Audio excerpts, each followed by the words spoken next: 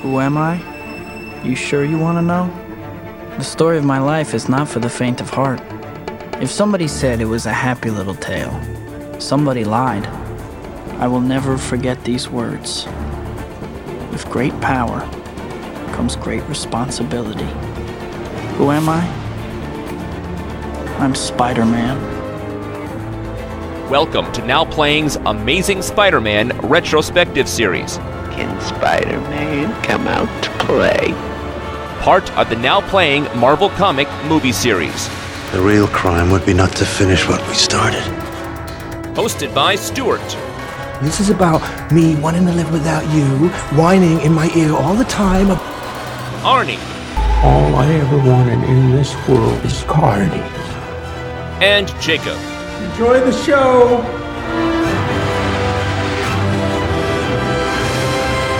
Ooh, my spider sense is tingling. If you know what I'm talking about. But if your spider sense is tingling, it's because this podcast will have detailed plot spoilers and mild language. So listener discretion is advised. We're gonna have a hell of a time. Go get him, Tiger. Today, we're discussing Venom, Let There Be Carnage, starring Tom Hardy, Michelle Williams, Naomi Harris, Reed Scott, Stephen Graham, and Woody Harrelson, directed by Andy Serkis. This is Arnie, Now Playing's lethal podcaster. And we are Stuart. And this is the host that can't live on chicken and chocolate alone, Jacob. And thank you for joining us here at Now Playing.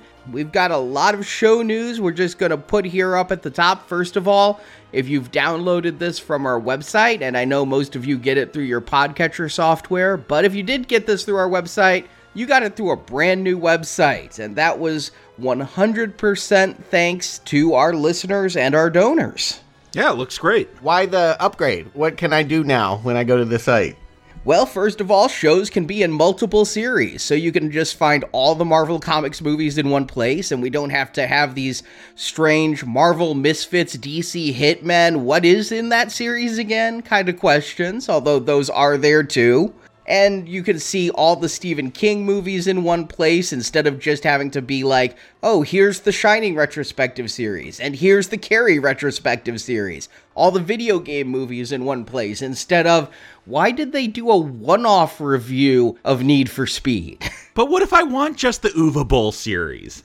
It actually sorts by director. There you go. Great. So you can go in and you can click on the director of a movie or the main stars of a movie and get an entire list of the movies we've reviewed by that director or with those stars. So if you want to listen to every Uva Bowl review, just find an Uva Bowl review, click on Uva's name, there's the whole list for you.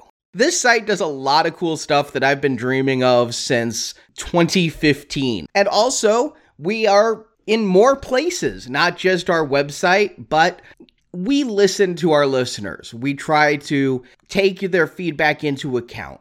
And when our listeners in mass said Podbean sucks, so now Playing is wherever you want to be if you want to hear our patron episodes. If you want to hear the reviews of Real Genius or Hook or The Nightmare Before Christmas, we've done about 60 patron-exclusive shows, and we add a new one each month. Well, we are now available through subscription on Apple Podcasts, on Spotify, and we've even gone over to Patreon and mirrored our Podbean offerings at Patreon. Apple and Spotify, they only offer one tier, so they have the $10 donation tier, and you're going to get all of those patron exclusive shows and at least one new show each month for patrons.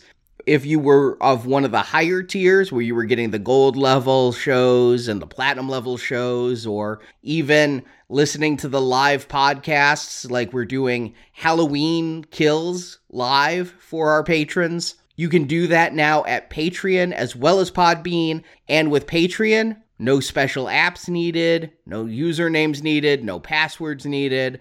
Just use whatever podcast software you like, and Patreon works with it. So you can find out all the details by heading to our new website. And just before we start talking Venom, I do want to give shout outs to our listeners because this new website wouldn't have happened without the help of some listeners who put in, we've reviewed 1,200 movies just about. That's a lot of data to enter. That is, and it had to be entered by hand into the new site. So thanks to James Lindorf, Bob Holt, John Gear, Michelle Clark, Russ Abrams, Tommy Woodward, Nathan Savigny, Sarah Faulkner, Brian White, Nigel Fitty, Steve Smart, and Carl Rhyme. Thank you all. We wouldn't have this new site without you. And you guys worked in symbiosis with me to get that site out. Thank you so much. Terrific. Now, let there be carnage. I have one reference for Carnage, and it is not a good one. Arnie, about a decade ago, you, I, and Marjorie went to Broadway and saw Turn Off the Dark, the Spider-Man musical. Carnage was like, he was like the red scrappy dude. Is he the villain of the play? No, they had this whole part where the geek chorus, get it? Because it's like a Greek chorus. Only they're wearing glasses and look like they were rejects from Big Bang Theory. But the geek chorus decides they're going to hold an ugly pageant because there's so many beauty pageants. We need one for ugly villains. And Carnage was probably the ugliest. It was like a little Scrappy-Doo version of Venom. He was like a midget or something like that. And he comes out and, I'm Carnage, I'm Carnage. I mean, you were mad, Arnie. You were laughing at him. Yeah, I mean, Swiss Miss was as bad as it got in that ugly pageant. So that was created for Turn Off the Dark, and despite how many multiverses the Marvel Cinematic Universe goes into, I don't think they're ever opening the door for Swiss Miss. I want it. I want it in this movie. But yes, Carnage, I assume, is not a musical theater star. What is Carnage? Carnage is Arnie's 1992 beloved character. Yeah, because Venom, he started off as a bad guy, but then he's too cool. We got to make him an anti-hero. So we could sell comic books with Venom on the cover. So we need a new symbiote bad guy, and that is Carnage. He's extreme. Basically, Cletus was Marvel's version of the Joker. Imagine the Joker, taking the paint off his face in the way that he looks in those comic books. That's what Cletus looked like in the comics. We'll make a psycho killer that's like the Joker, but then he's also going to be Venom in red and even more lethal. Yes, this was a way to give Venom a bad guy to fight because Venom became too cool to keep bad. Agreed, but I don't know if this was by intent, but they made Carnage so bad. Oh, they wanted to make him. Yeah, he was literally based off the Joker. They're like, what if Joker was Venom? But Joker has never been, in anything I've read or seen, as casually murderous as Cletus Cassidy. No, he has been in the comics. Go read that Frank Miller All-Star Batman and Robin the Boy Wonder, where he has a Yakuza tattoo and he's raping women and killing them with a Yakuza sword. It's stupid and great at the same time. That sounds like Frank Miller. Yeah, I know. Late stage Frank Miller, too, which is the craziest Frank Miller. But no, the Joker has had murderous kill streaks. Yes, he kills people. Carnage there was no way you were ever going to be able to turn Carnage into an anti-hero the way you did Venom. Venom had a hard-on for Spider-Man and wanted to eat Spider-Man's brains. It was very personal, but he had his own weird code of morality. He wasn't trying to kill other people, whereas Carnage, he killed for fun. He was a complete psychopath. I mean, Carnage came out before Natural Born Killers, but if you ask me, Mickey from Natural Born Killers could have been based off of Cletus Cassidy from the comics. So getting Woody Harrelson, who played Mickey from Natural Born Killers, to play Carnage feels like a snake eating its own tail of perfection. Yeah, I think he's just doing the same role here.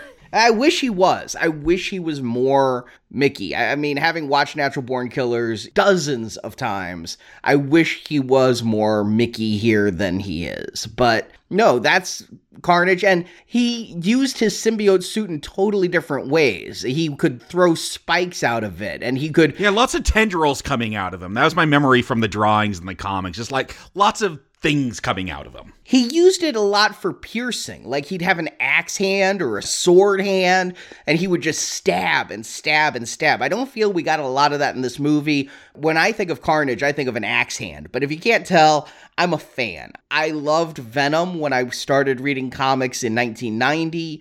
I had Every time Venom showed up, I got excited, and then Carnage even more so. The Maximum Carnage game, the Maximum Carnage comic crossover. So the gambit of a Venom 2, which I think we all thought was a pretty bad movie, even though you guys enjoyed it, is that now they've upped their game and given him a suitable foil. There'll be a name brand villain for him to fight that every comic book lover will want to see on screen. I mean, definitely, you gotta get Carnage into a Venom movie. Would you do a Batman franchise without ever having the Joker in it? I think not. Does he consider the Black Symbiote father the way that this movie is going to do? Oh, in the comic, Venom literally is the father, because they came up with this whole thing, a symbiote, like, they will spawn a child, like, once in their lifetime. They're asexual, so, like, yes, Venom actually, like, craps out a symbiote. That's his kid, and it takes over Cletus. Wow. All right. Well, there it is. So, yes, that is the reason to be excited about a sequel to a movie that's felt done, like really done. Like, how did they get away with it? I don't know. You say the reason to be excited. The first film is the reason I'm excited for this one. Yes, it's a low-rent superhero film that feels like something maybe Sam Raimi would have done in the mid-90s, but I enjoyed it. It's got problems. It's not great, but I enjoyed it. And so you give me more of that Odd Couple, Venom, and Eddie Brock stuff. I'm down. I was excited for this one, even without Carnage. I watch Venom more often than I'm proud to admit. It's low intensity. It's funny. I love the bromance, the love triangle between Michelle Williams, Tom Hardy, and Venom. The turn in the wind line is so bad, I laugh every time. It's worse than I remembered, actually. It does not get better the more you watch it. I've watched it a few times, and I watched it the day before I saw this one, so it was fresh on my mind, and it's a breezy film. Yeah, take 10 minutes off of it. It's an hour 50. Make it a little bit shorter, but it's not challenging, and it's got enough humor in there. That's what draws me to it, is that it may not be intentional, but it's a funny film. I think it's intentional. I don't think you do some of those things in that movie if you weren't intending it to be a rom-com. Do you think they intended Eddie Brock climbing into a lobster tank to be like one of the sensational moments in the history of cinema? Because it is. Like that. You ask me, Venom, Eddie Brock in a lobster tank. Great. Amazing. Makes the film. It even gets brought up in this movie. I think they knew what they were doing with that. They knew it was going to be funny. I've watched some YouTube features with Andy Serkis and Tom Hardy, and the lobster tank keeps coming up. I think they knew what they were doing. What I don't think they knew necessarily was that director Ruben Fleischer wasn't coming back, though. Yeah, that's my curiosity. If you had something that was considered an unequivocal success, you would retain everything and try to get it back. You'd drop the money bomb to make sure that you could replicate it. The fact that we're in different creative hands, and in the hands of someone we know as an actor, or at least a motion capture suit actor, Andy Serkis, what does that mean? Ruben Fleischer, Venom's probably his biggest hit, but he's probably best known for Zombieland. He went back to do Zombieland 2. That's how Woody Harrelson got in Venom 1. They were in pre-production for Zombieland 2. He's like, Woody, I want you to be Carnage. And Woody's like, I don't know. Show me the script. Well, we don't have a script. I don't know. But between Tom Hardy and Ruben Fleischer, they got Woody to sign on for part 2, script unseen. Would he have signed on for the film we are watching? Maybe he'll tell us in 10 years. But then Zombieland 2 post-production ran long, and Ruben Fleischer was very blunt. He's like, yes, this movie made money, and I'm proud of this movie, but screw those critics. I don't think they just understand what an audience-pleasing movie looks like anymore. They do not understand when you're just trying to give something to the audience for fun. And I think he felt a little bruised by the reviews. So whether it was actually scheduling conflicts with Zombieland 2, or he just felt like this wasn't something he wanted to go back to, he left. Andy Serkis came in. He has directed before, but like second unit, right? No, he did the CGI Jungle Book movie that no one saw because it wasn't the Disney one. Not only that, but he did Oscar bait. A couple years ago, Andrew Garfield got polio on screen, and it's this romance film. Yeah, what is this? I don't know this one. A woman that like tries to invent a mechanical chair so that her polio lover can hold her again. That's the movie? The invention of the mechanical chair? Yeah, it's called Breathe.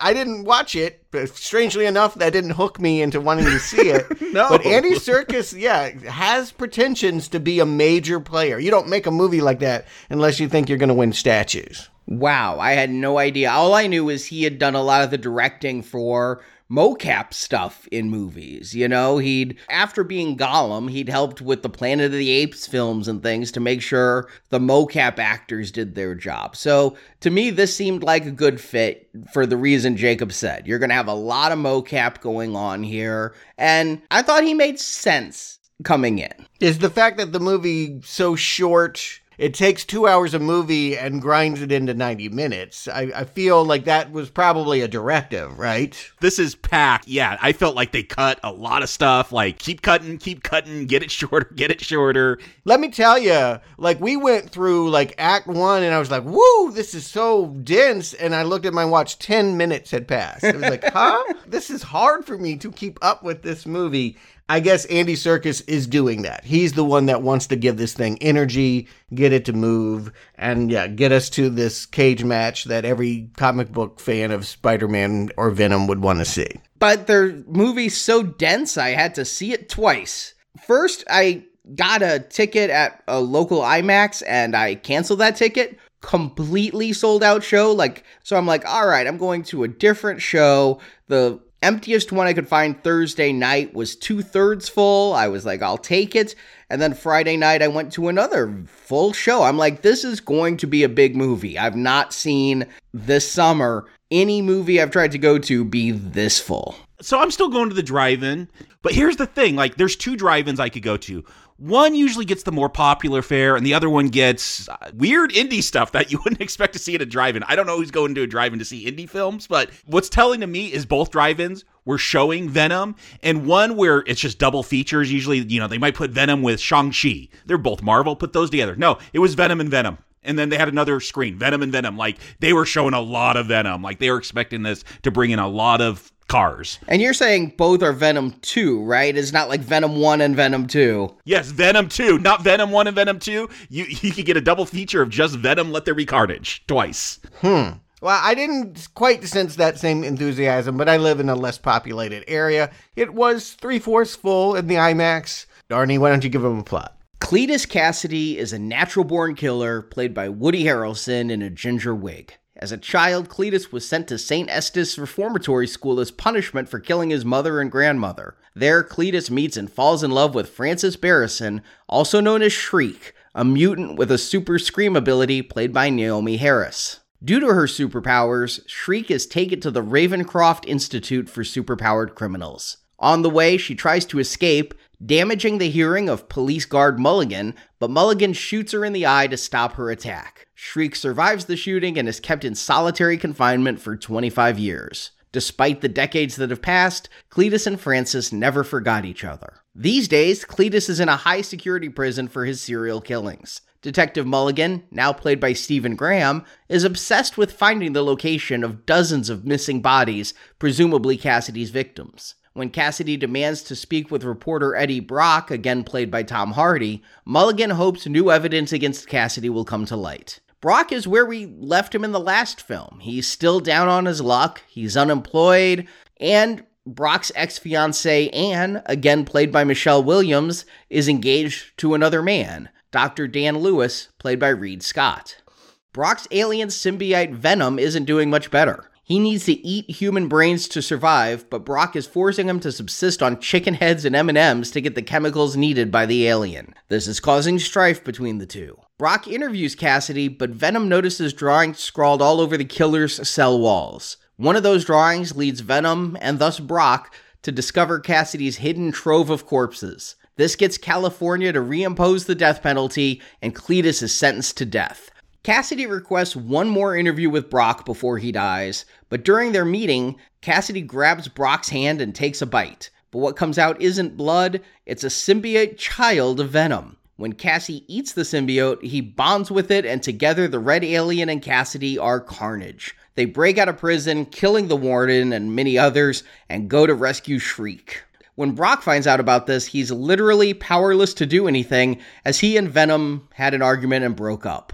The symbiote left to party with other hosts, while Brock was left alone to buy a new Sony television. Mulligan takes Brock in for questioning, so Brock calls his lawyer, Anne, and Dan and Anne go out to find the Venom symbiote and take it back to Eddie. Once again combined, the two go off to stop Carnage. Carnage and Shriek, however, have a different plan. They want to be wed, and as wedding gifts, they want to kill their enemies. Shriek wants Mulligan, the cop who took her eye. Cassidy wants Brock, the reporter who he blames for his death sentence, and the Carnage symbiote knows the only threat to him is the Venom symbiote, so he wants that black alien killed. But all is not well in Shriek and Carnage's relationship. High-pitched sounds and fire are the only two weaknesses of the symbiotes, and as Shriek's power is creating high-pitched sounds, the Carnage symbiote wants to kill Cletus's beloved. The killers capture Mulligan, but Brock and Venom show up. A major fight ensues, and it seems Carnage, the larger beast, is unstoppable. Venom pushes Shriek off the top of a bell tower to her death. Her final cries hurt both symbiotes, and they detach from their hosts. Venom returns to Eddie before Carnage and Cletus can reunite, and Venom eats the Carnage symbiote, killing it, and then bites off the head of Cletus and feasts on the killer's brains. But now Brock and Venom are on the run. They head to a resort and mend their relationship, and Brock even relents to allow Venom to become a lethal, brain-eating superhero. And Venom starts to tell Brock secrets about the galaxy-spanning knowledge of the symbiotes when reality changes. Suddenly, Venom and Brock are in a much nicer hotel paid for by Kevin Feige of the MCU. On television is J. Jonah Jameson, played by J.K. Simmons, revealing to the world that Spider-Man is, in fact, Peter Parker, played by Tom Holland. And Brock and Venom have a major WTF moment as credits roll. I would say that if they had not cast the star of Natural Born Killers, I would not understand in this beginning when we have, very unfortunately, I will add, Woody Harrelson's adult voice layered over a teenage boy's visuals. No, that's not the problem. See, the problem is, this is 1996. We're saying Woody Harrelson's a teenager in 1996? You tell me Woody Harrelson's younger than me, or like my age? He's 60 years old. Like, I was freaking out at this moment. Yeah, that's ridiculous too.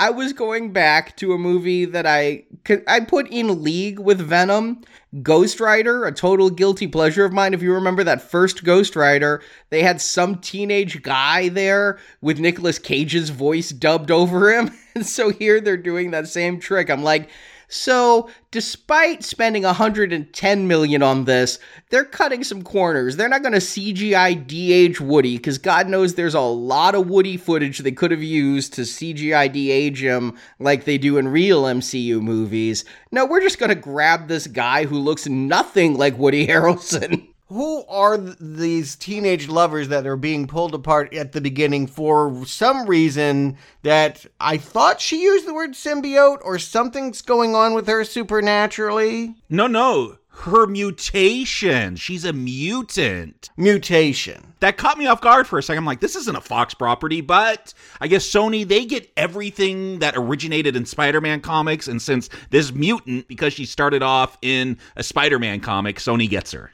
Are they Mickey and Mallory? That was what I thought they were trying to tell us, that this couple had gone out and done some really terrible things while still in reform school. I mean, in the comic, they meet much later in life when they're adults. They meet in Ravencroft, which is like a high-security prison/insane asylum. It's Arkham Asylum. Marvel really wishes they had Arkham, and so they made Ravencroft. Yes.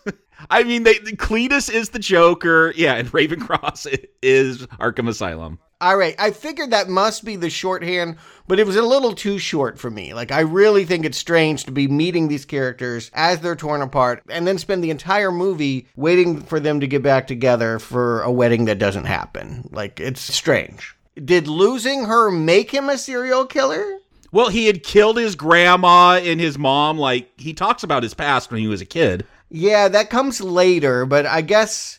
what is this movie telling us about these two? That if they get together, there will be carnage. I'm thinking, like you said, it's supposed to be Mickey and Mallory. Only, again, I'll say, I don't feel like Woody Harrelson's bringing the Mickey here. I don't know exactly what he's doing. Or her. I don't know that she strikes me. Yeah, she strikes me as an X-Man. I thought she was going to Xavier School when the San Francisco Police Department is dragging her to a van and hauling her away. This is a strange and jarring opener to have characters we've never seen before pledging their love. He drops a woven wedding ring down a drain so that she can have it before she's hauled away. And then maybe she's shot and killed or not.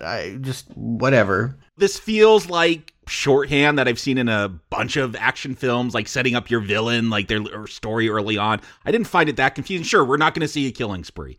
I don't know if Francis is bad yet, but Cletus, I know he's bad. I know he's going to be Carnage. So I'm like, yeah, this movie's going to be about him trying to get his old lover.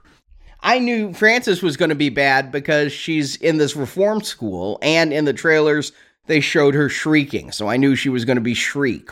I didn't even know who Shriek was when I saw it. I'd forgotten that character from the comics. Again, through a lot of shorthand, I get that these two are killers that have to be separated for the sake of the world. Although he'll go on and still kill. He'll get out of this reform school and be caught without us ever seeing how. This is a disappointment to me, but given how the last movie ended, Woody Harrelson's Cletus Cassidy in jail, about to be interviewed by Eddie Brock. And so, while I would have liked to have seen Cassidy's killing spree before getting in here, I'll put it on the table. One of my big complaints about this movie is Venom and Carnage only fight once. And I feel like in most movies, you have multiple fights between the two, and you could have had something where Cletus was on a killing spree and stopped by Brock as Venom, and then Cletus became obsessed with him, but at least we'd have a couple of more interactions in there. Yeah, you open up with them fighting as human beings. Before either had a symbiote,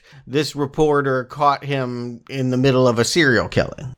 Well, yeah, what's weird is we're going to find out that Eddie had a bad childhood, too. Like, I don't remember any of this being brought up in the first one. Killed his mother at birth, yeah. Yeah, his mom died birthing Eddie, like... Yeah, he didn't, kill his mom. He didn't come out of the womb stabbing. Yeah, I want to make that clear. Yes, the mom died in childbirth. But here's the thing, this is PG-13. I know that was one of my complaints about the first Venom is he keeps saying he's eating heads. I just don't see it, because they can't really show it. And yeah, you can have a serial killer in PG-13. We can't see his killing spree, though. That's going to go too far. That's going to get that R rating. I disagree. They could definitely have started there, but this movie doesn't want to go to darkness. I would say that if I felt there was a tonal imbalance to Venom 1, the correction now is we don't ever go anywhere scary. If it's not funny, we're not going to show it. I kind of agree. I say, don't let there be Carnage. Get Carnage out of here. Let this be a rom-com, because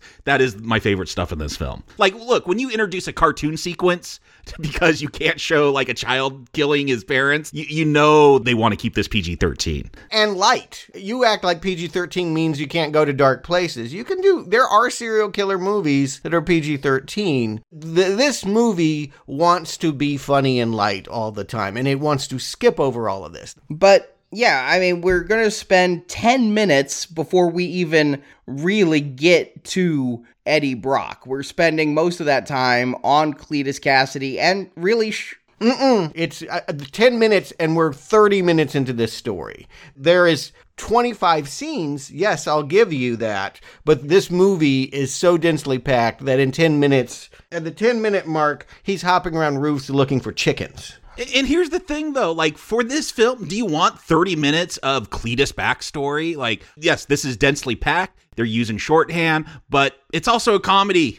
I'm going to argue that this is a comedy. This is not a let there be carnage. If you want maximum carnage on the big screen, no, you're not going to get it. This is a rom-com. And so I'm glad it's moving because, yeah, I don't care about Carnage in this. Maybe that's a bad thing, but by the end of this, I don't care about Carnage. He's not the main character. Because you're laughing, Jacob. If you thought this wasn't a funny comedy, you would be jumping up and down about who are these people and how can you have this villain Carnage and not know anything about him. So when they were introducing Shriek here at the beginning and Carnage, were you interested in these characters at all, or were you wondering why we were dealing with this Screamer? I was very confused about what was going on with her and why she was being locked in an asylum. That didn't make any sense to me. It was just, again, who has time to process all of this? But I was like, man, that was really quick when we've had Romeo and Juliet or Mickey and Mallory be torn apart and grow up to be pining lovers that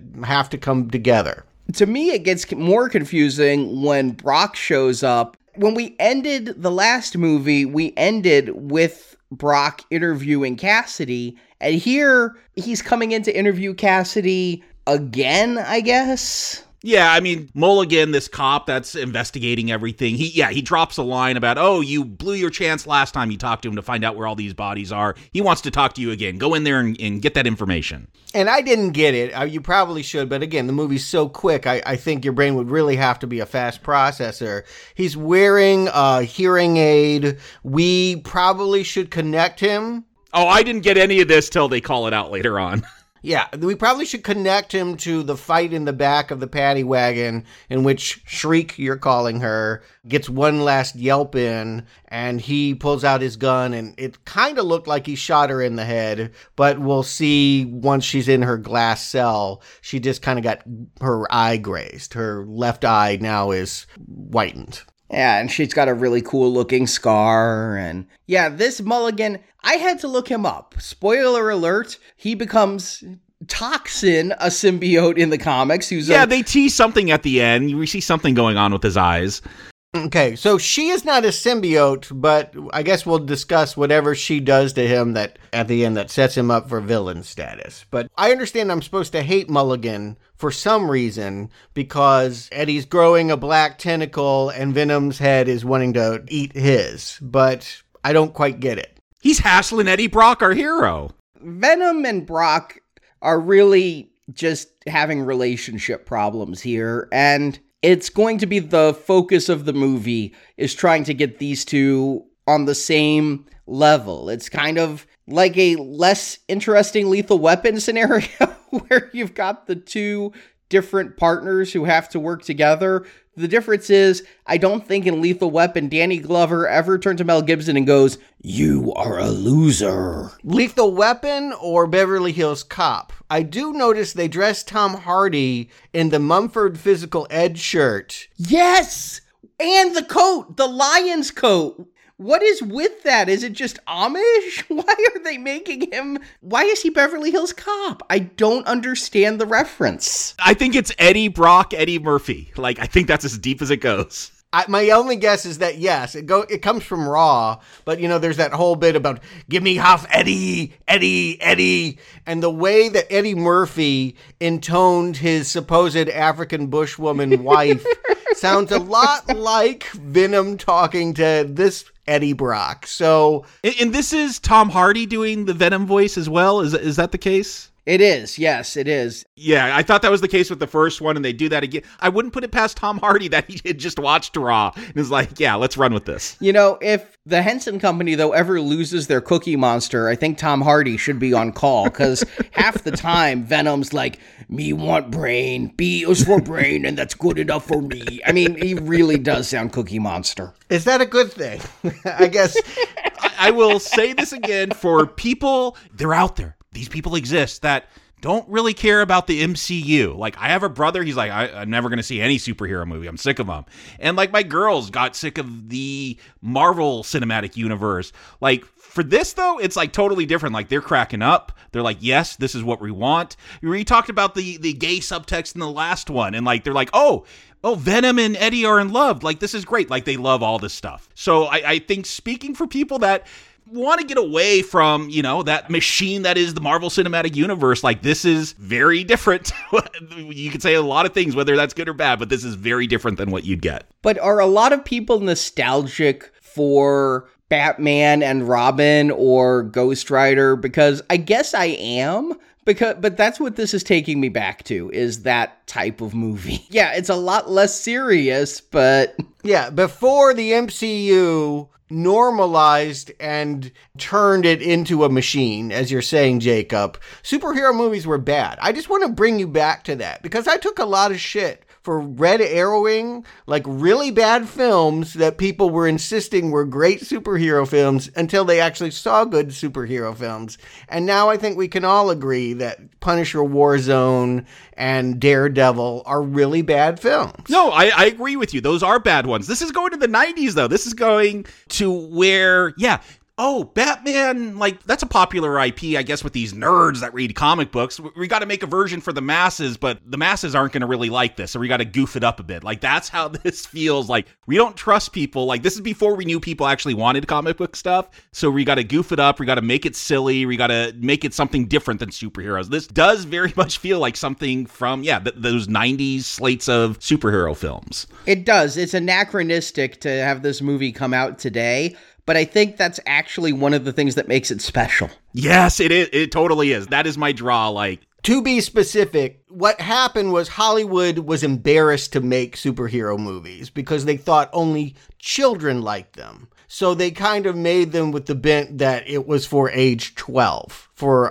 a good long while. And then you realize you can have all kinds of superhero movies and play to all different types of audiences, and they could be sophisticated. But this feels, Arnie, you used the word Cookie Monster. Yes, this feels like we are making this one for the kiddies again. It kind of does, especially with all the talk of biting off heads when we never get to see one really well bitten off. That feels like kiddie humor. Like you're going to talk about it, but never actually do it, making it a punchline. Yeah. I'm not nostalgic for that because I didn't really even like it then. So that may be the difference here. That may be whether you're going to take to this vibe or not as Eddie and Venom do their shtick. This feels more like, again, we had the Tim Burton Batmans and all that kind of stuff, but this feels more like, again, Meteor Man or something, like even those like off-brand. Steel.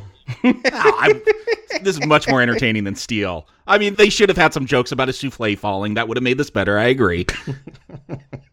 Anyway, Venom does bring up a good point. He is actually the only one that is doing real detective work and figuring things out and being the hero. When they go to Cletus, and I don't really understand this deal, but the serial killer says, if you'll publish my weird haiku poem that's meant for an audience of one.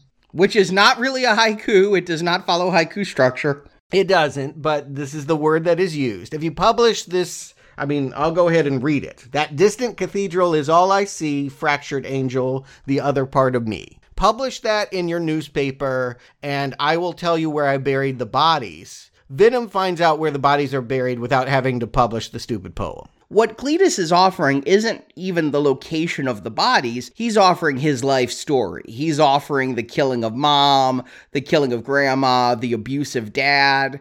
And then later on, he's going to say, you never even let me tell you about my abusive mother and my abusive grandmother, and I killed them in self-defense. You're not letting me say that story. That's what he was going to give, was his life story, but I don't think he was going to reveal the bodies because Cassidy doesn't want to be killed. And when they find the bodies, they're going to give him the death penalty. But obviously, if he's in jail, they have some bodies. You know what I mean? But they're not reinstating the death penalty to get to kill him. Okay, when Eddie emerges from this and says to Mulligan, the only scoop he has today is double chocolate chip, and Venom starts going off about brain freeze, you're laughing? You feel like this is good joke writing? I am kind of laughing at the brain freeze joke. I'm like, he's a symbiote. He doesn't even have a real brain. Okay. Yeah. I'm not laughing at every joke, and half the time I'm laughing because the jokes are so dumb, and I think they're running with that. I think they know this one's dumb. I think that first film was a huge surprise that it made so much money, and they're like, oh, people want dumb jokes in a Venom movie. Let's do more of that. Yeah, it is like, what's the worst dad jokes you can come up with? We'll put quotation marks around all of this humor so you know we're being ironic. We know that this is bad. We know it's not genuinely funny. I do find myself laughing more at this film because, yes, of that ironic meta-knowledge that, this is dumb and I can't believe it's actually in a big budget superhero movie in 2021 more than they're funny. Just the whole situation I find hilarious, that this movie is getting made today. It was funnier the first time, though, right? It's a hard joke to recreate. Yes, it's amazing that a movie this bad and unprofessional is coming out in 2018, but a sequel Now... No, they run with it. They really embrace it. Like, we'll get to some of those points, but they really grasp on,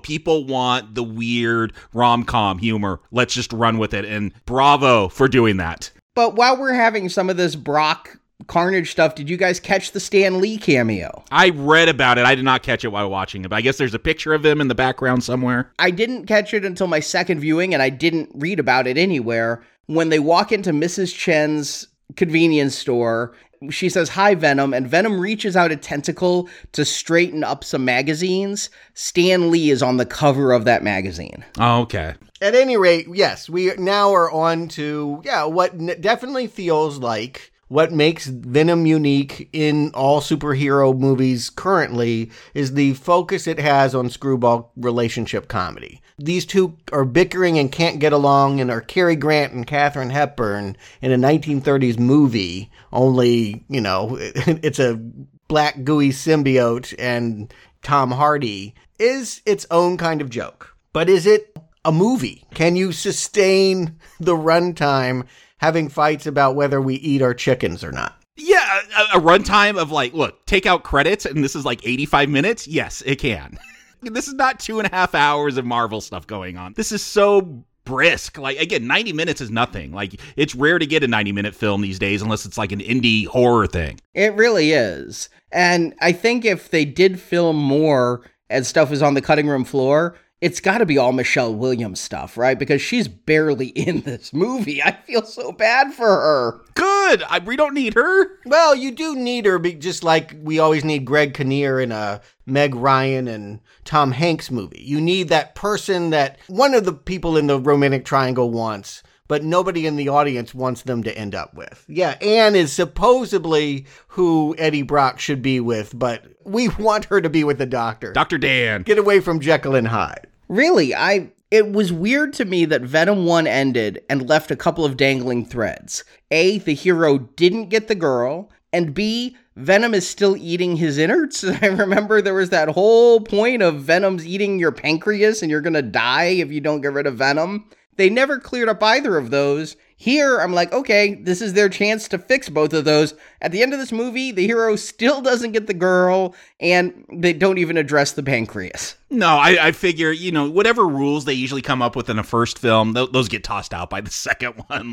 We don't care about that kind of turmoil. We want to, see Eddie and Venom fighting over whether he should get back with Anne, and, Anne's going to drop this bomb that she's engaged to Dr. Dan, and the surprise to me, even though I had just watched the first Venom film the day before, is Anne's going to go, Venom's dead, right? I'm like, oh, okay, she didn't know he was still alive. I guess I didn't realize that. The way that they played it was nebulous. It's like she suspects but won't call it out by name. And here in the restaurant, when she's showing off her engagement ring, she knows by the end of the scene. She even tells Venom, take care of Eddie for me, because I know I'm breaking his heart. Yeah, I love that Venom is super protective of Eddie and so mad that Anne has gotten engaged to someone else. Again, this is not great, well-written humor, but it is so offbeat and just bizarre. Again, in our day of 2021, you do not expect this from a superhero film. I'm just all in for it. I'm agreeing. I think this is really amusing stuff. And Venom, lest you think the love triangle is who gets Eddie, Venom wants to be with Anne as well. Remember, Venom took over Anne in that first movie and became She-Venom and had that kiss. I think Venom would be very happy in a throuple situation here. I didn't pick up on that, but I could see that. You're right. He has had his own time with Anne. I'm going to probably surprise you both and say I do like all this stuff. I think this is what the movie should be about. It is unique and inorganic and something very different from what we're normally getting. Relationship stuff is usually the filler in between fight scenes in most superhero movies. That we have one that's all about working out the dynamics. And in fact, the reason why the hero's going to win is because he can negotiate relationships with his ex and her new fiance, whereas Carnage and Shriek and Cletus can't get along, I think is, structurally speaking, a very sound idea. But I would argue that, we would need a lot more of Michelle Williams in this. We would need the humor to be sharper in order for me to really appreciate what they're trying to do here. Yeah, because having Venom sing "Let's Call the Whole Thing Off" while making a mess of an apartment isn't exactly sophisticated, nor does it really seem like the thing that would help Eddie get over it, but Venom's trying. He's an alien. He's not used to our customs. This is schlock. That is the surprise to me, that this is a schlock B movie, and that could be good or bad, and they're just hitting it on the right notes. Not everything is working perfectly, but it's working enough for me. It reminds me a lot of Little Shop of Horrors, the way that the plant was always trying to say, feed me, and at the same time was trying to get, the Seymour, the girl, and all of that. Like, there's something about this that feels like that trashy musical, but it's missing the songs. And Venom singing here. It is in this moment where I realize that, I should be thinking about screwball comedy. I should be thinking about Cary Grant. I should be thinking about old-fashioned Hollywood and seeing if they're pulling this off. It's worth pointing out the screenwriter is the same from the last movie, and Kelly Marcel has also recently revived Cruella de Vil in a movie I didn't see with Emma Stone. But I guess her shtick is that how do I find the bitchy rom-com side of these popular, iconic villains? It's certainly a different way to go. Now, I haven't read all of the Venom solo comics. I do understand a relationship with Anne is in some of them. But also, I feel that we're not really getting a Venom movie. And Jacob, I'm not sure how deep you've gone into reading like the Spider-Man Venom stuff, but it's not like Venom pops out his own head in the comics and starts having conversations. No, that is something I think they're doing for this film, because you don't want just Tom Hardy talking to himself. Well, I might want that. Like, that might make a great film for me personally if Tom Hardy's just in a room talking to himself the whole time. But no, you want to see some kind of visualization. And because, look, not the greatest CGI, but again, it's bad enough in a good way, where it's just humorous to me. Again, this is not our $200 million, $500 million budget Marvel film. This is, whatever their budget is, but it's humorous looking to me. Yeah, the way his head pops out of his back or whatever, I go with it. It's a big step up from the CGI of the last movie, I'll say that much. Yeah, it did look better, yes. You think? Yeah, having rewatched Venom 1 and then gone into Venom 2, this has a lot more texture to it and a lot less of that CGI sheen. I'm not saying that it looks like that tentacle's going to come off the screen, but it's better. It's still not great. Okay, quibbles here, splitting hairs, splitting oozy black tentacles. In the end, it is a junky-looking movie with a junky premise, and what I hear Jacob advocating is go with that. Just enjoy that we're watching flaming trash. Not everything needs to be polished. I agree. And the fact that it's self-aware enough that it kind of knows it's flaming trash. That's what helps me. Believe it or not, I'm really trying to do that. But whenever they're bringing in Woody Harrelson and Carnage, that becomes harder because I really feel like that's the element of the movie that doesn't work. I agree. Don't make this about Carnage. Yeah, well, he ends up sending this bloody postcard where we do get the animated story of his murderous childhood, which, again, still doesn't explain why he's killing or what his parents might have done. No, that's the weird thing is he tries to make this whole sob story about I was abused and I killed in self-defense. And Brock will even call him out, but you killed all those other people. Yeah, he never explains his motivations for that. He's always trying to get this sob story he's misunderstood, like maybe Venom was in that first film, but it never works. Yeah, I prefer a killer like Mickey and Mallory who you don't need to have a backstory. Yeah, Mallory had a bad childhood, but I don't really need that. I feel like they would have become psychopathic killers anyway. I don't know that we need this for Carnage. I don't like Carnage as the whiny, I'm the victim kind of person. The movie I came for is called Let There Be Carnage. And meanwhile, I'm sitting in the audience as, yes, can we let there be carnage? I'm watching a whole lot of Venom and Eddie arguing. I want more Cletus. I want more carnage. Finally, we're going to get back there for interview number 3, I guess. And we get the scene from the trailer where it's because Cletus starts attacking Eddie verbally and Venom gets defensive, starts smacking Cletus around a little bit, that Cletus is able to get close enough to bite the hand and get a little symbiote. And why does he do that? Because he's a cannibal? Is he Jeffrey Dahmer and he wants to eat people? He's just a psychopath who I think would eat people. Yes, I don't know that that's his main motivation for killing, but I think he'd be more than happy to eat brains. But his motivation here, he's obviously trying to get this reporter to get angry because he's angry at the reporter for not telling the whole story. Yeah, but he doesn't know that Eddie has a symbiote in him. It's not like he planned this to get a piece of that symbiote so he could become Carnage. I think he just wanted to antagonize him because he's on death row now. This would be much better if this were part of a mastermind plot to get symbiote in me so I could bust out. Instead, it's just happenstance that, all of a sudden I have red spikes coming out of me, and they can push the poison as they're trying to lethal inject me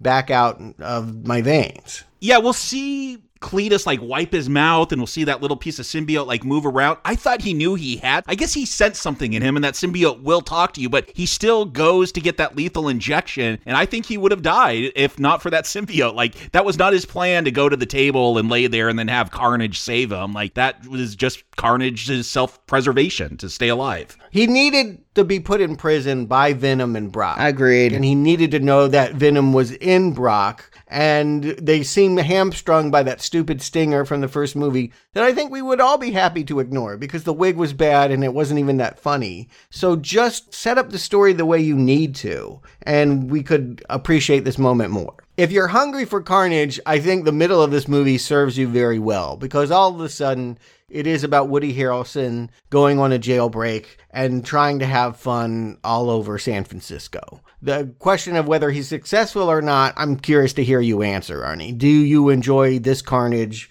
once he gets going, once he, and I should say Cletus and Carnage, start to form their union? I wish there was more of it. He seems very motivated just to get to Shriek. The whole thing isn't, I'm a killer on a spree. The thing is, I gotta go get my girl, and I'm gonna kill everybody who gets in my way, including the mean old lady doctor that's been experimenting on her for 25 years, thus making us feel like some of Carnage's murdering is justified, right? Because that was an evil Nurse Ratched type doctor. And so I wish there was just more of, I love the scene where Cletus steals the Mustang. I wish he would have had to kill people to get the Mustang. You know what I'm saying with that? I agree with you, and I also think it would be helpful to know that what happens when he finally does get with Francis is worse than him on his own. He's already a notorious serial killer that has dozens of bodies in his record. So what is the big deal? Maybe Francis would help him mellow out. If all he wanted was a girlfriend,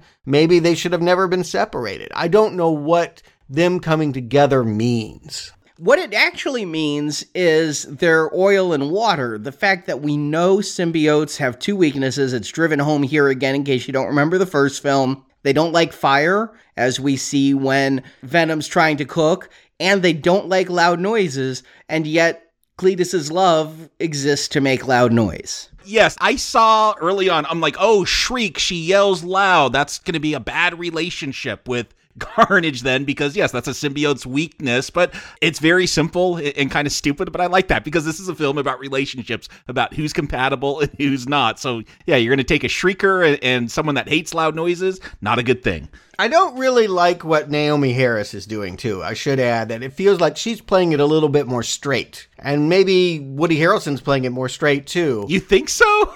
I don't know. Maybe that's not the right word for it, but I feel like she thinks she's in a traditional superhero movie. Nobody told her this is the drag queen version of it. Nobody told her you're supposed to do more. Any impulse you have for an actorly tick, anything you want to do that's absurd, we'd rather have you do that. Instead, she feels kind of like a boring girlfriend who spent all of this time waiting in a cage to be rescued. And once she does get freed, why does she want to shriek? I don't understand. Because that's her power. Gotta use your mutant power. Yeah, okay. You get my point. It's very simple, Stuart. I think you're overthinking it. If you're a mutant and you have a power, you use it. Whatever it is, you use it. I agree. This is a kids' TV series, Saturday morning, and I'm treating it like dissertation material for my grad school project. No, but I do think you got to meet it on its level. That's not what it's going for, so I'm not going to judge it by that. I guess I don't want what it's going for, is what I will conclude then. If what it wants to do is only this, then that's not enough. I'm not against the movie being trashy. God knows I've seen enough superhero movies. If you can do something fresh and original and unexpected, give it to me. But yeah, the idea that it takes so long for these two to get together and then don't really even do anything. What is the relationship? Yeah, when they get together, it starts to become personal for our hero because they're together, they want to get married, and the wedding gift is going to be to kill the 3 people we supposedly care about. I don't know about you, I don't give a damn about that cop. Not a bit. Mulligan. No. I mean, I'm not even going to give the film the Mulligan for the fact that the guy's named Mulligan. No. But this is where it's supposed to get personal, and of course, one problem that I have, and my problems are quibbles, I'm mostly having fun, but in the first movie, we did have that scene with Dr. Dan, when Dr. Dan had a purpose in the movie, of the MRI separating Venom from Eddie and saying, Venom is eating your pancreas, he's going to kill you, you need to separate, and we have this period where Eddie is powerless, the Superman 2 moment of giving up the power. Here, we're going to have that same thing happen again. Finally, Venom and Eddie, they have it out. They fight each other. It's even better because it's a Superman 3 moment because they're going to just fight each other. Instead of him losing his powers, they're going to fight. And that nice TV, Mulligan says nice TV about that Sony Bravia TV there. But that Bravia's $2,000 television is going to go out the window. And so is Venom. Venom's going to go try to find another host so he can... What party does he go to? Okay, he goes to some costume party. You know, this is coming out October 1st. It's Halloween. San Francisco is known for this. Like, I remember I went to an ice cream shop that had just opened. They were having a rave. Anything that they could do to have a rave, they will just throw a party. It is that kind of town where there's block parties are always happening. So, yes, it's some kind of Day of the Dead kind of rave vibe with, who is this? Little Sims? I have no idea. I just got to say, this is the lobster tank moment of this film. And when Venom gets up on that stage and takes the mic, like, look, okay, people, reminding you, I'm in a drive-in, so I'm just in my car with my family. I yelled, Venom gonna rap? Like, I was so excited. I'm like, he's taking the mic.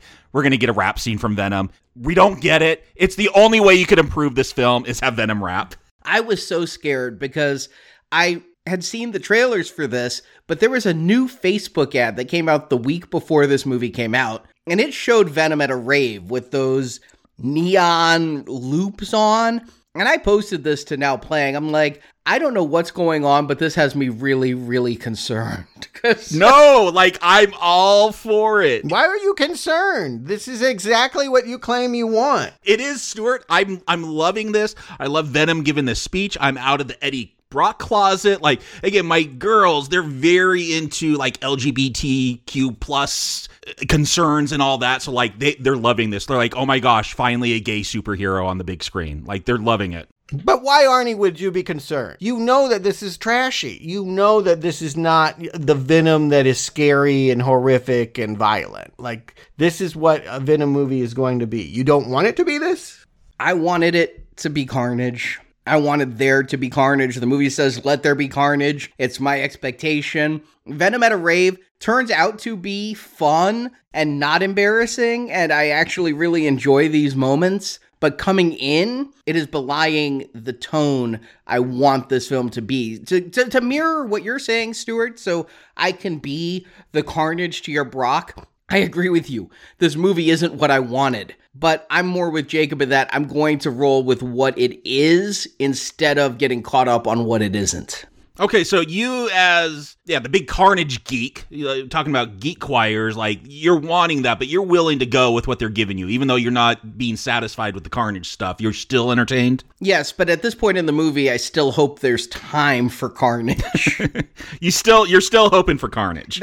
Spoiler alert, they're never going to give me the Carnage I want in this movie, and I'm going to walk out of here saying this is a bad Carnage movie. But is it a good Venom movie? It feels like he gets the biggest action scenes. He gets that big jailbreak scene and the car stuff. Like, it feels like all the big special effects scenes do go to Carnage. They do. You're not here for action. If people are liking this movie, you're here because of the attitude and the humor. Because I'm actually thinking during the action scenes, I'm like, well, we could even get this under 90 minutes. Like, let's cut a lot of this because I don't want any of it. Yeah, it definitely is an 80s fish out of water comedy. That's what they're doing here. Which, again, I think of Arnie you liking a lot. But I just want to point out these jokes aren't very good. Like, you're giving this movie a whole lot of passes when the joke is like, oh, we want to take selfies with this guy and we love your costume. That's the best you could think of to be funny. Like, there's better jokes to target here. I just don't think it's very creative. You know, and it's over real fast. Before you know it, he's back at Mrs. Chin's, falling to the ground dead because he can't find a host that can house his toxic spirit. Yeah, that's not compatible. It's all about compatibility. Yeah, I get that as a theme, and I like that as a theme. But if you have this kind of breakup moment, you want to have some genuine laughs as opposed to some, like, mild chuckles. But Mulligan has arrested Eddie under suspicion. It wouldn't be enough to hold him in a real movie, but in a movie like this, you can throw someone in jail because it seems likely that he knows something he's not saying. And indeed, Eddie does consider maybe telling him about the bite and passing the symbiote to Woody Harrelson, but he ultimately decides he better call his lawyer, who is also Anne. And yeah, she's got to go find Venom. We got to get that reunion, and it's super easy to find Venom. Just go to Mrs. Chen. That's where he's at. This scene, Michelle Williams is not in this movie very much, right? But there's this moment here where she yells at Venom to come out, and Ms. Chen gets the Venom eyes. The Venom eyes. Which is kind of funny, but then she kind of goes, yeah, you're the sexy one, you're the hot one. Did anyone else think this is Michelle Williams trying to say, if Margot Robbie's ever out, I could be Harley Quinn? I mean, it was kind of like that accent and kind of the flirty. Did she study Margot Robbie? It was not a thought that crossed my mind. And quite frankly, I see Michelle Williams in things like her TV show about Bob Fosse. I don't think she wants to do stuff like this. So I think she's happy to let Margot Robbie do the superhero stuff in general. This is a paycheck role for her, obviously. You don't think Michelle Williams wants a paycheck? I don't think that she necessarily envies the actor that gets to put on these outfits and do these acrobatics. No. She doesn't want to do 4 hours of clown makeup. She's a Broadway theater girl. There's just something about the way she delivers those lines that feels like a different entire inflection and everything than we've seen in this movie. And am I supposed to take it? Maybe the love triangle is both Eddie and Venom love Anne, but Anne only loves Venom? Because the arc here is she told Eddie at the beginning, you can't love anyone. You are incapable of love. Well, that's what we learn. Even Venom makes that point, is everything that bad that happened in Eddie's life is because of Eddie, going and using Anne, hacking into her files in that first film and getting her fired. Venom's the one that's teaching him how to get into a relationship. The only reason they broke up is that she lost her job, right? It's not really clear why she is with Dan, to me. It wasn't like she wasn't happily with Eddie at the beginning of Venom. Yeah, except he hacked her files. That's a big breach of trust. No, I'm not saying it's not a reason to break up. I'm saying to accuse him of being incapable of love feels like a new angle. I never felt like she felt like that. I do really like this scene, because it plays well on both sides. Eddie has to apologize. She comes back with Venom inside her again, and they break out of jail, and Venom's not going back into Eddie until he hears a genuine mea culpa. What Eddie has to say about his failings is true both of Anne and for Venom. And you do wonder, could he actually win Anne back in this exchange? The movie's not really going to play with that, though. She's happily with Dan, and if anything, Venom is cooler with Dan by the end of the movie than he was at the beginning. Love it. Which is a shock. I thought this was going to be the movie where he does get the girl back from Dan. But no, we're going to actually come to like Dan. He's not going to be the Greg Kinnear. We're going to realize Dan is going to try to be part of this too. Dan's going to save the day by the end of this.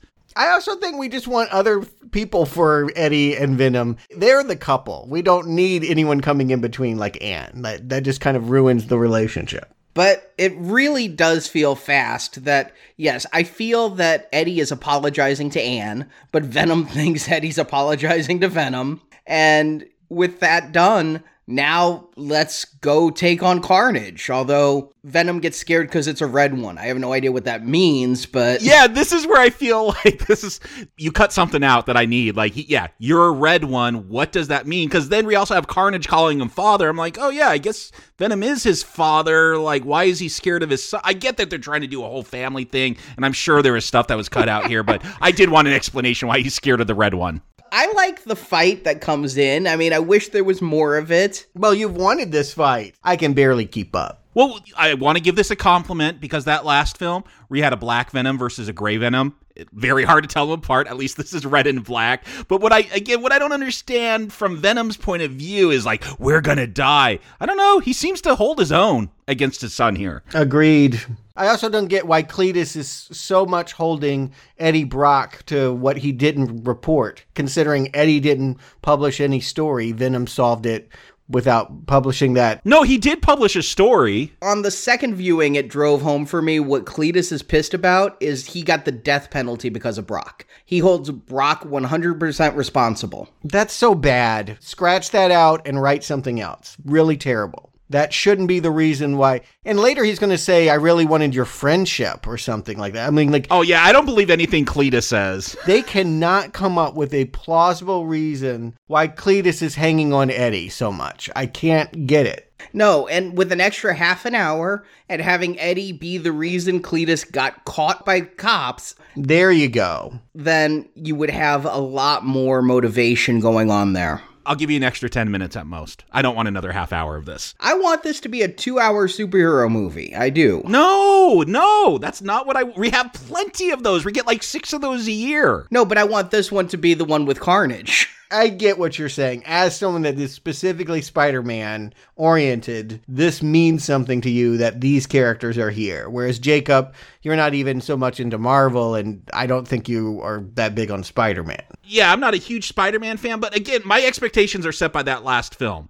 I don't want all of a sudden a Christopher Nolan Carnage movie that's dark and gritty. Like, that is not what this Venom franchise has set up. No, and I don't want that either. This is what Venom has set up for a Carnage film. It is strange that they didn't do a course correction, because after that first film... It made over $800 million. You don't correct that course. It's on the right course. You knew there were problems. There were things that could be done better. And should have been done better. And they just decided, let's do the exact same thing. Even with a new director, it's feeling, I don't know, maybe even a little more scattered. But I'll give Andy Serkis, he does have a good visual style. I do like when Carnage is in front of that stained glass window. That should have been the poster for this movie. That is a gorgeous shot. I mean, that was the big shot in the trailer, wasn't it? Yeah. Like, I remembered that one, yeah. I'll agree with you this far, Ernie. I wish Carnage mattered a little bit. Like, I feel like, yes, he's shooting tentacles all over the place. But, yeah, for reasons we're told, literally, again and again and through dialogue, he's somehow too hard for Venom to beat. But I don't feel like this is a special villain at all. What the shock is, like, I remember when 1989, when I saw Tim Burton's Batman, like, I was so upset that they killed the Joker, and then in Batman Returns, they killed the Penguin. I'm like, how are you supposed to have your big team-up movie with all the villains coming together? You can't kill your villains. Oh, this really is a throwback 90s superhero movie, because they're just going to kill Carnage. Like, well, maybe the symbiote's still around, but Cletus is dead. He's got no head. Unless Carnage takes a massive poo of red, I think they're both gone. Well, isn't that how we're getting Toxin? Like, I didn't quite understand how something got into Mulligan. That I don't know, and I don't even know that we'll ever see Mulligan again. We'll discuss the end of this film. Yeah, they're not going to have that actor. The moment I knew I was going to see this film again on Friday was the moment where they're fighting in the bell tower, and it seems like a stalemate. Maybe Venom's a little bit on the losing side, but Carnage is getting more pissed because Shriek keeps shrieking, and despite Cletus saying this is the love of my life, the Carnage symbiote's like, I'm gonna kill her. I'm just going to kill her if she doesn't shut up. And so they're at the top of the bell tower, and Venom smacks Shriek and makes her fall to her death and then get crushed by a bell that her shriek caused to fall. So, I mean, he keeps saying, I want to be a lethal protector, but this is just a callous murder of a woman. Now, admittedly, a bad woman, but We've not seen her off killing people the way we've seen Cletus do it. I mean, she screamed at that police helicopter. Naomi Harris sucks in this movie. She's just, the character, everything just sucks.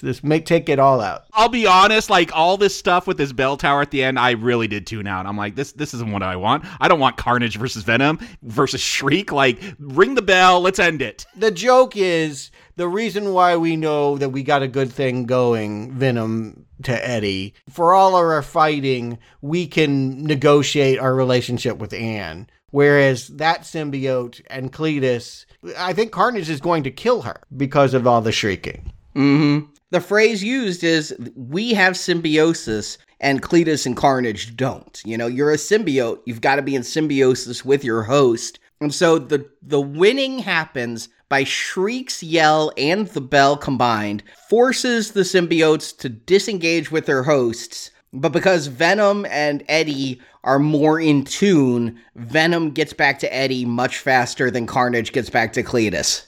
Yeah, no, I love it. Yeah, Venom goes through Anne and then Dr. Dan and then into Eddie to save him. Like, they're all holding hands. I don't know. I really love when you do that friendship is our power thing, like the end of the first Guardians film. Let's, like, hold hands and defeat evil. I mean, I get it, and I think it works, and it's kind of funny that Dan has gone from coward and, hated third wheel to he's really getting into it. He's kind of liking battling aliens now, so... He's pouring fire on Carnage! Sound and fire without the sound!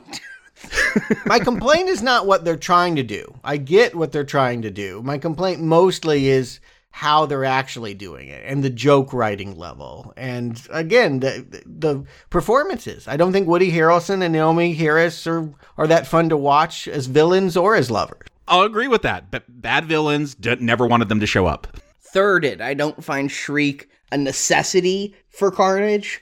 And I think adding her and trying to bring in too many parallels of love stories and bad romance and things undermines Carnage as a character a little bit. I wish that Carnage had just been more on a rampage, more unstoppable, more unmotivated and psychotic. Badass. And so by doing this, it just makes him feel kind of lame. Well, he is lame. And again, I think that's exactly the point, is he's lame. They can't, that threesome can't get it together, and we're a foursome now. We're totally in sync. So why do they go get their chickens again and go to an island? I don't understand this conclusion. I took this as they went on vacation to get away from the heat of the cops, because like now there's a dead cop Mulligan, or supposedly dead, even though we see him alive with something in him.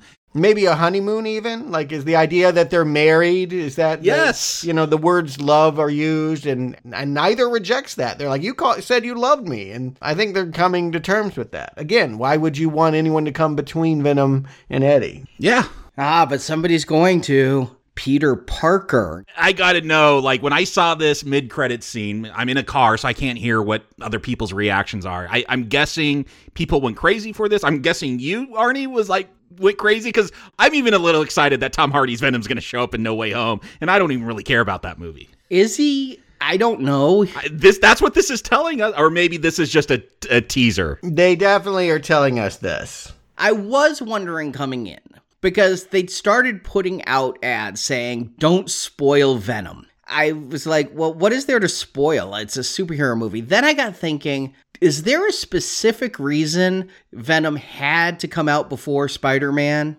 Is there something here that might influence Spider-Man? And I thought they would just say they were all in the same universe, but no. Yeah, because we weren't even sure if they weren't in the same universe, right? It just, they're in San Francisco and Spider-Man's in New York. It could have been the same thing. Yeah, why couldn't this, in the second movie, start acknowledging the events of New York? You could have just said we're always been in that universe, but it's strange because the symbiotes, like, I have secrets, I have galaxies of knowledge because the symbiotes all share knowledge, apparently, and I'm going to give you a taste. And that taste, either coincidentally or causation... Yeah, I took it that it got interrupted. ...makes Venom and Eddie jump through the multiverse, and now they're in a nicer apartment, which I do think is saying MCU has more money. I really do think that's the subtext.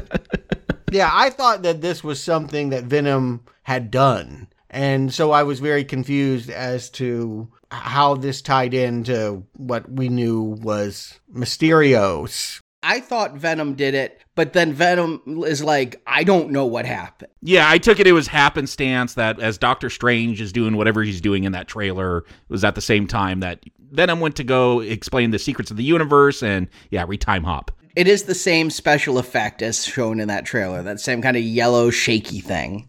I suspect lawyers here, right? There's some negotiation behind the scenes. Is that the other guy who walks into the room, one of the lawyers? No, I just mean that Sony and Marvel, like, maybe this deal's going to fall through and there was another scene shot just in case we aren't going to be put into the movie this December. It feels like Venom was going to show him something entirely, the next villain for the Venom 3 movie. And instead, because contracts could be signed, we're going to have the teaser for No Way Home. Here's what I understand. After Spider-Man Far From Home, if you recall, things were getting a little rocky between Sony and Marvel. Right. And Sony was like, we're taking our toys and going home, and Marvel is like, screw you. And it was a money thing. Sony wanted to pay less and earn more, and Tom Holland himself went to Kevin Feige.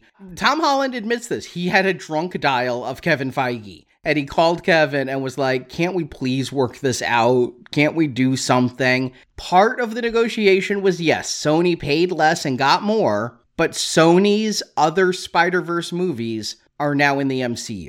There will be more crossovers. And that was agreed upon back in 2019. So could they have had another end stinger here? Maybe, but I have to say this does feel cheap because no MCU actors show up. I would have blown my pants if somebody had come on. If Tom Holland had walked in the room, I'd have freaked out. But as it is, it's like Venom turned on pay-per-view and is watching the end of No Way Home on television at a hotel.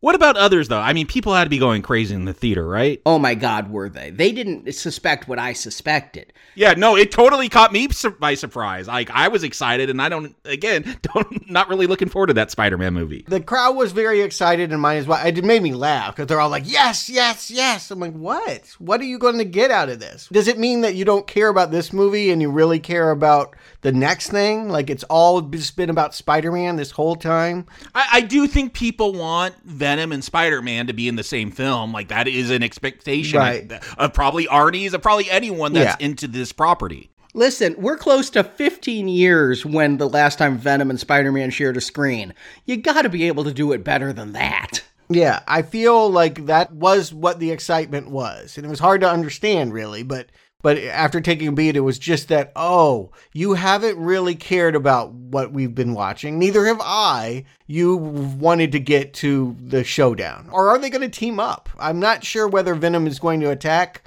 Tom Holland or go against the Rhino. I suspect, I'm just going to put it out there, it won't be more than a few minutes. Maybe a scene. I have no idea, but maybe it's a scene in that movie that then is going to lead to more crossovers. I don't know. The world is open. That's the thing. It's much like when I saw the end of Thor back in 2011, and I'm like, is Nick Fury evil? You know, is Nick Fury working with Loki because he's giving Loki the Tesseract there? What is all this going on? I'm right at that moment of, I don't know where it's going, but I'm excited to see it. But were we excited for what we saw?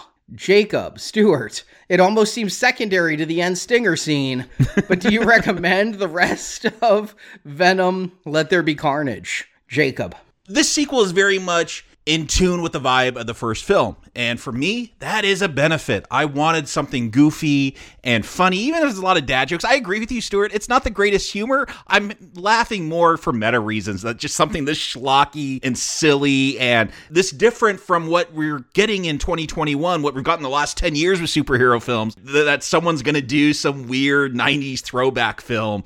If you like that first film because it was so offbeat, I think you're going to have a lot of fun with this one. If you're still upset with the first Venom film because Venom can't be by himself, he has to be with Spider-Man, like, no, you're not going to like this because, yeah, Let There Be Carnage. No, not a whole lot of carnage. I don't want any carnage. I want more raves. I want more rom-com. I want more screwball comedy. In this film... Do you want a plot? No, I would go with all the screwball comedy stuff. Again, a 90-minute screwball comedy, odd couple of Brock and Venom. I'd be down for that. Weekend at Bernie's, but with Brock and Venom. Yes, give it to me. I want that. Like, here it is. Yeah, and that is the joy for me of this franchise. Again, the Marvel Cinematic Universe, they do what they do. They got this great machine. They put out a very consistent standard of film. That's fine, but again, we got 20 plus of those. We're going to get like 6 more next year. I don't care. I want something different. I want something unique. And so I'm glad for this little Venom franchise. I don't want it to be Christopher Nolan. I don't want it to be the MCU. So yes, if you want quirky superheroes, that's really B-movie schlock. Like, I can't believe like that it worked the first time, and they're just going to keep going with that. But when you make almost $1 billion, you stick with that. So yeah, I'm going to recommend this, but if you didn't like that first Venom, you're not going to like this one. Don't see it. I will say that, because this is more of the same. It goes off the rails at times. Plot, villains, they're unnecessary. It's a fun, weird B-movie comedy with some weird sci-fi stuff. That's how I would describe this. And again, I don't think this is the greatest thing ever, mainly because Venom doesn't rap when he takes that mic. That would have made this like a very strong recommend, but it's still an uneven film depending on what your expectations are. But I go with it, so I'm going to say, yeah, if you like that first film, more of the same. It's entertaining. Recommend. Stuart. Well, let's talk a little bit about rom-coms, because we don't do that often here at Now Playing. And I don't like them usually. And I do. Here's the thing. I do like a certain era of the screwball romantic comedy. But you got to go back to the 1930s. You got to go to Cary Grant, Katharine Hepburn, the sophisticated witty. You know, it had all of these playwrights writing really funny dialogue and Bringing Up Baby, It Happened One Night. There's just, you can really do a lot with just couples bickering. It can be its own movie and its own entertainment. And if that's what they want to give Venom, if that's how they see the Jekyll and Hyde relationship, I think that works. And I realize too, you have to update that. Nobody wants to watch those old black and white movies. You have to take away their champagne flutes. You have to like give them some High C Punch or, you know, Red Bull or something. You do have to make it modern, but you want to emulate that sophistication. Carnage ain't sophisticated. No one is going to mistake this new Venom movie as, you know, as it's happily splattering you with catsup and making ice cream brain freeze jokes. Like, this is just not going to be that. This is like Mannequin romantic comedy. If you remember the 80s and Kim Cattrall in the Pygmalion Story where she's nothing's going to stop them now. Window mannequin that comes to life. It's that kind of bad movie. So if that's your idea of a romantic comedy, if you like that kind of ironically bad 80s fish out of water romantic comedy, which isn't very romantic or funny, certainly not sophisticated, this is how it's going to play. Crocodile Dundee, Splash. It's that movie. I don't really like that movie, and so it was a real disappointment to see this movie not live up to its romantic comedy potential. And I also think just the reason why I can't give this a recommend is Carnage. Woody Harrelson is not any good in this movie, and neither is Shriek or whatever Naomi Harris is. Like, I get that you wanted to have a contrasting bad couple for your lovable twosome of Venom and Eddie, but it ain't Woody and Naomi. They don't have chemistry together, and they don't light up the screen. So I should be liking this. Believe it or not, you're doing what I want and could enjoy, but it's just got no sophistication. It's got no taste, no creativity. It's just too made for wee ones that just are easily impressed. And so again, if you could get the writing level up to where I need it to be, this would be a recommend. But I've got to say this, no, not recommend. I guess I'm an easily entertained wee one, because I had fun at Venom 2, despite the fact of being stuck in an just permanent sense of disappointment the first time I watched this. Another reason I had to go back to see this a second time is the first time I watched it, I'm like, this is not what I ordered. This is not what I wanted. This is not what I felt the trailers promised me in a movie called Let There Be Carnage. Right. Where was that? Yes, I'd seen the trailers, I'd seen Carnage and the redesign to make him look more like Venom to fit this movie universe. And you had Woody Harrelson, an actor I really like and who I loved as Mickey. You had a serial killing duo, supposedly. I never saw Naomi Harris serial kill, but there was so much this movie promised that I wanted. And the first time I saw this movie, I'm constantly like, why are you doing Carnage bad like this? Not that the movie's bad, but this isn't Carnage. And why are you biting his head off and making it so that I can never have Carnage again? This is my only shot at Carnage, and this is what you've done with him? And why am I spending so much time with Venom at a rave? Okay, because it's fun, but I wanted more Carnage. I wanted more fights. I wanted at least 2 fights between the hero and the superhero. Now, yes, it's cliche to have every superhero movie follow the Rocky formula where you lose the fight in the middle to come back and win the fight at the end. Not counting Rocky 1. But that's how most superhero movies go, is you encounter your villain in the middle and you have a setback because of that. You're not able to take them on. The villain seems unstoppable. And then that would help make sense if at the end Venom's like, time to die. No, we are going to die. If they had already lost a fight to Carnage in the middle. I'm not saying I want cliche, but I'd rather have had cliche for this than so little. This movie felt really slight to me for somebody who was coming in. I was as excited for Carnage in this film as I was for Venom when I first saw Spider-Man 3, and we all know how that went. Ooh. So same results, right? And when I left, Marjorie's like, you're going to shit on this movie the whole podcast, then recommend it, aren't you? Because I'm talking about how this movie... Yes, Marjorie, he is. Because when I walked out of there, all I could talk about were the things it didn't give me. But then I had to reset and say, I'm not ranking a film based upon what I want it to be. I'm going to rank a film based upon what it is. And is it good even if it wasn't what I wanted? So I went back and I watched it again. And this time, expectations reset. And it's okay. And I agree with Jacob, if you don't like the first one, stay the hell away from this one. If you think, well, that first one wasn't very good, but this one has Carnage, well, yes, it does, but it's still going to be about the same as that first film. The jokes come at the expense of the Spider-Man villain. You actually, he becomes a punchline. I wish he was even more of a punchline. He becomes secondary. He becomes obligatory. Good word. Like they felt like we had to have a villain in here when what we really wanted was the rom-com with the symbiote. We wanted more Venom singing, let's call the whole thing off. And maybe if there hadn't been Carnage, Jacob, Venom would have rapped. Oh, 5-star film. Academy Award nomination. But I like that first Venom film. I do watch it fairly regularly. I put it under guilty pleasure, but there's definitely pleasure there. And this one is indeed more of the same. I consider it neither better nor worse in the end. I feel like the villain in that one was pretty bad. This one at least didn't have the weird Jenny Slate subplot and things. I felt like this actually had a more well-defined villain than Raz Ahmed in the last one. So I can give this one, a weakish recommend.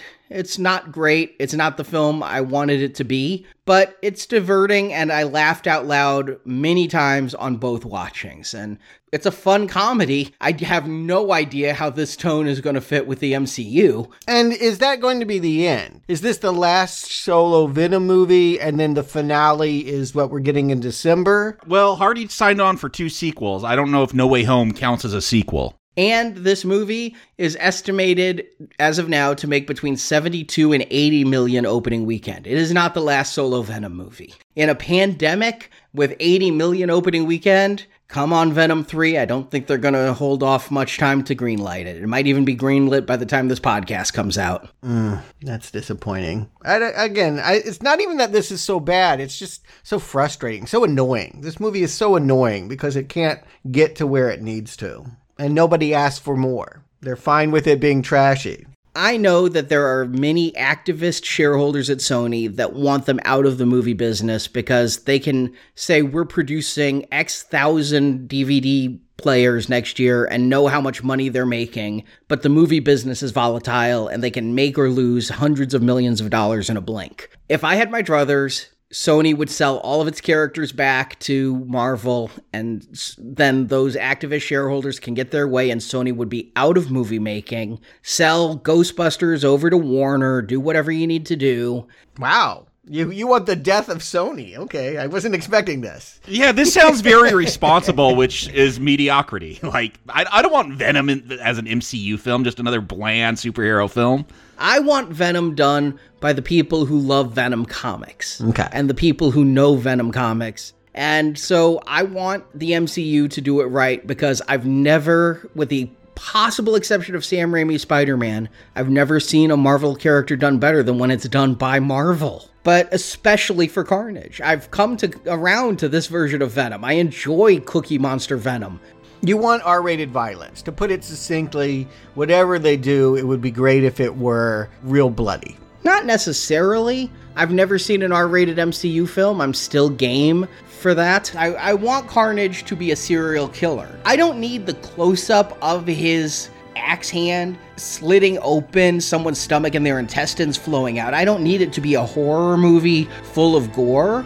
I just want him to be dangerous, maniacal, and murderous. I want him to feel dangerous. Does Carnage feel dangerous in this film to you? He doesn't to me. When you said Joker, that blew my mind. I was like, nothing I saw on screen other than the red hair made me think Joker. Well, he's much more over the top in the comics.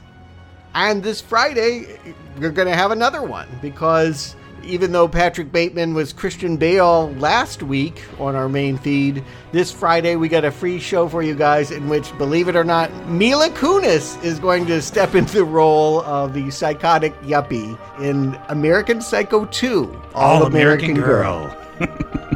Yeah, that is a bonus free show. So thank you for listening. Thank you for your support of Now Playing, because with great podcasts comes great responsibility.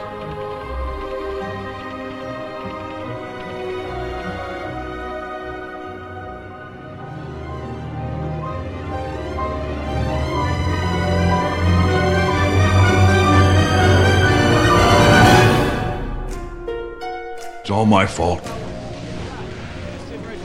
I drove Spider-Man away. Spider-Man was a hero.